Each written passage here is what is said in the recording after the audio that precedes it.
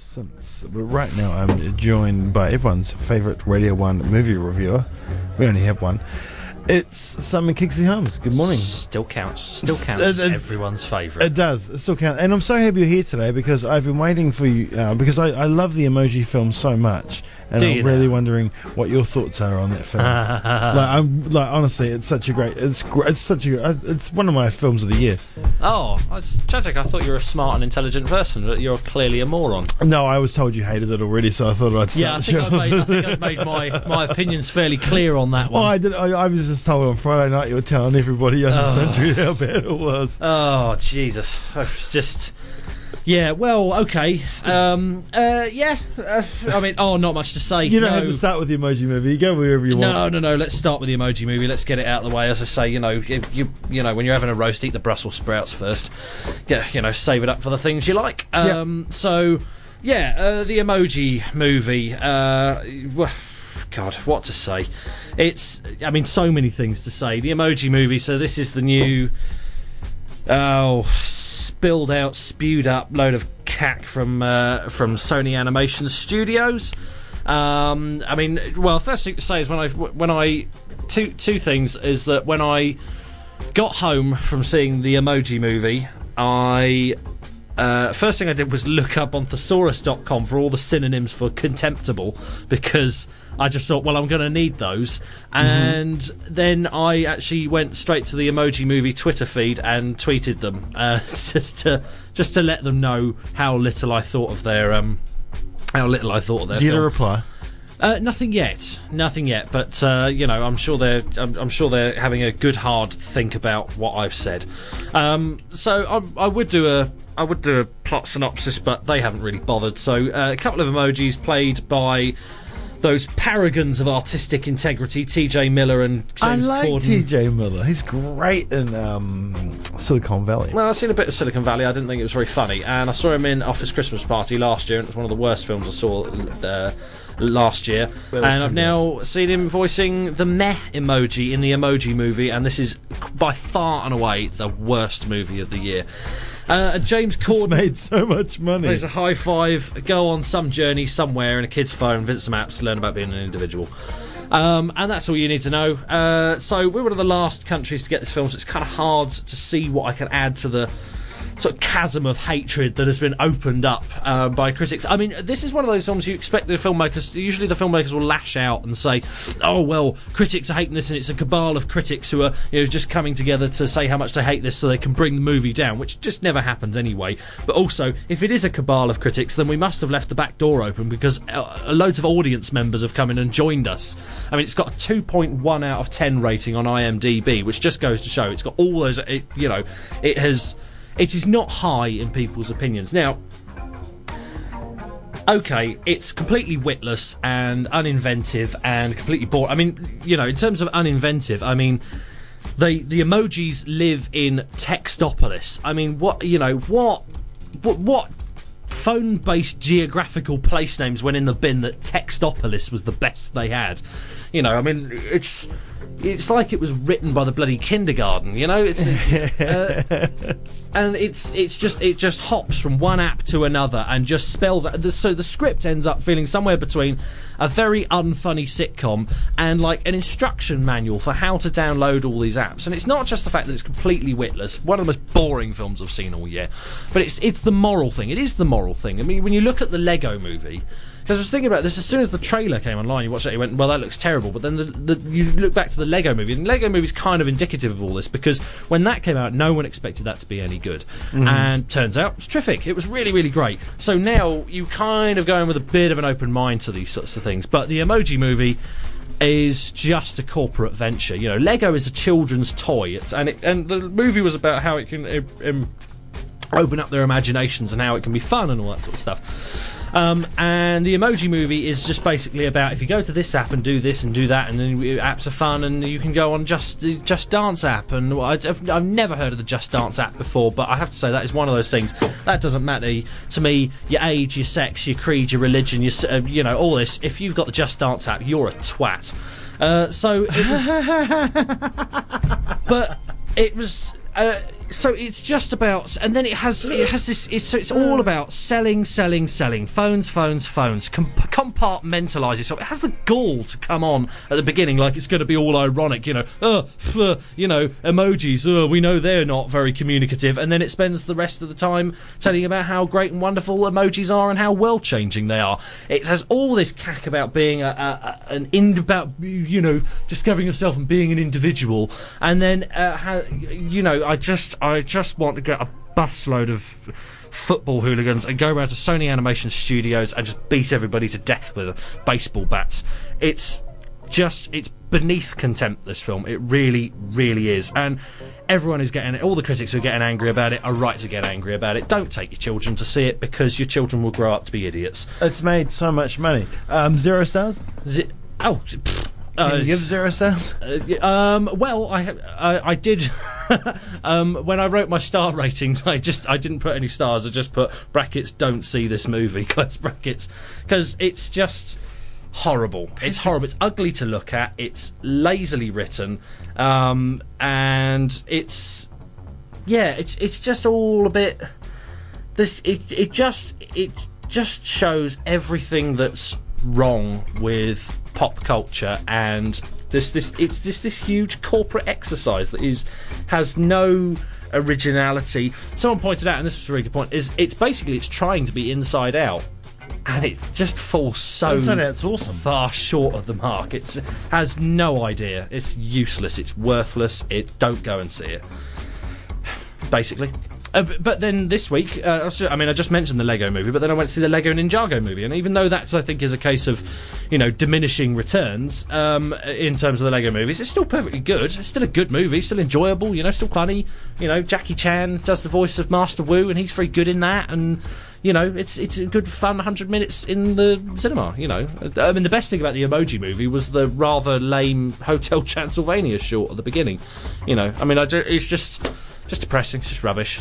What else can I say? What? The Emoji Movie. Oh, I thought you were still going about Lego Ninjago. No, that's good. I enjoyed that. Yeah, well, the Emoji Movie got 12 out of 100 on Metacritic. That's insane. I've never, ever come across that before, and it did have a 0 out of 10 on one website. Yeah, deservedly so. There's no the worst thing about it is the fact that many zeros. The Met emoji has his parents, and there's this whole long plot strand with his parents, which is just so uninteresting.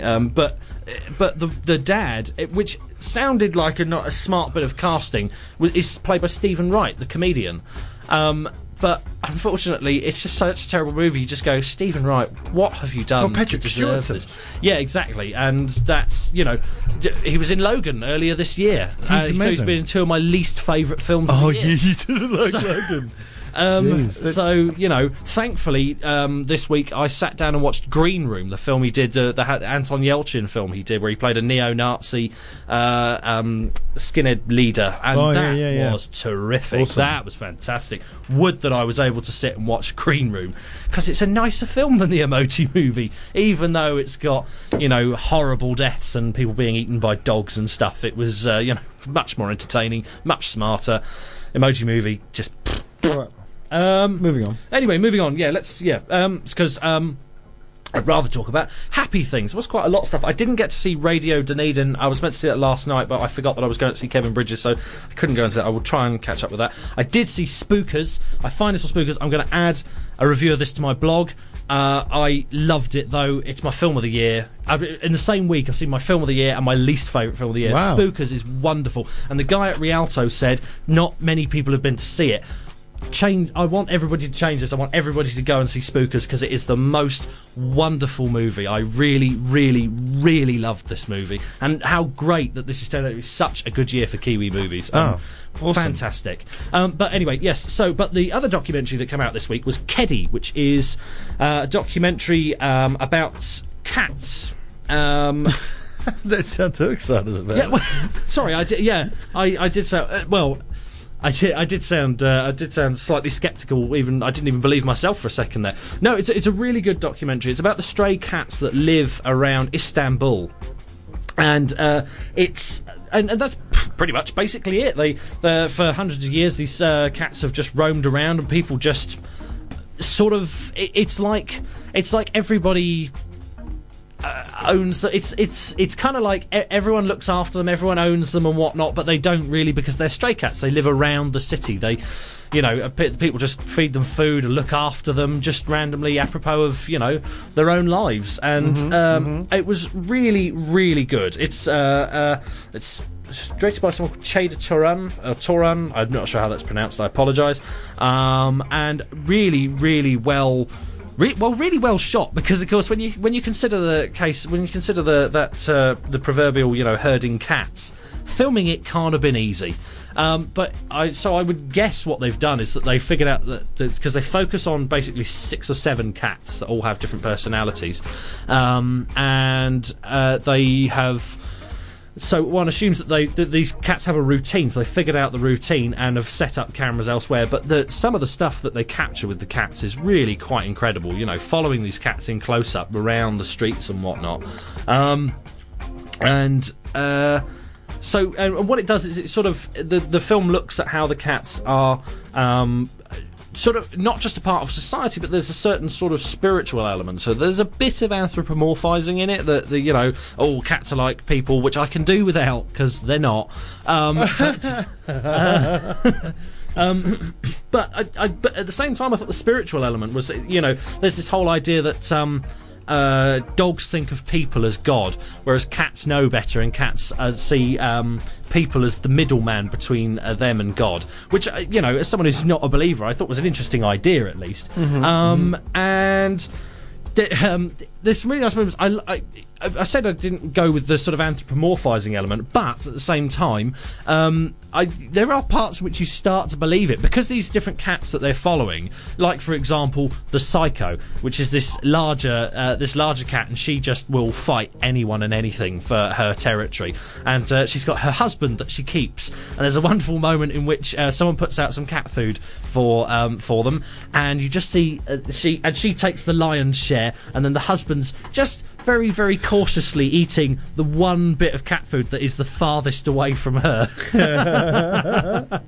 So there's parts of it where you just go, I can't be doing with the anthropomorphizing bit, but then you go, hang on a minute, I've seen that before. So it was, it was really good. And I should point out also, it's a G-rated film. So if you want to take your kids to see something this week, other than the Lego Ninjago movie, avoid taking them to the Emoji Movie and say, no, we're going to see a movie about a bunch of cats. School holidays next week. Yeah, so go and see this movie. Take them to see this movie. Also, I mean, if you're a cat lover, you're going to be on cloud 9 with this film. It's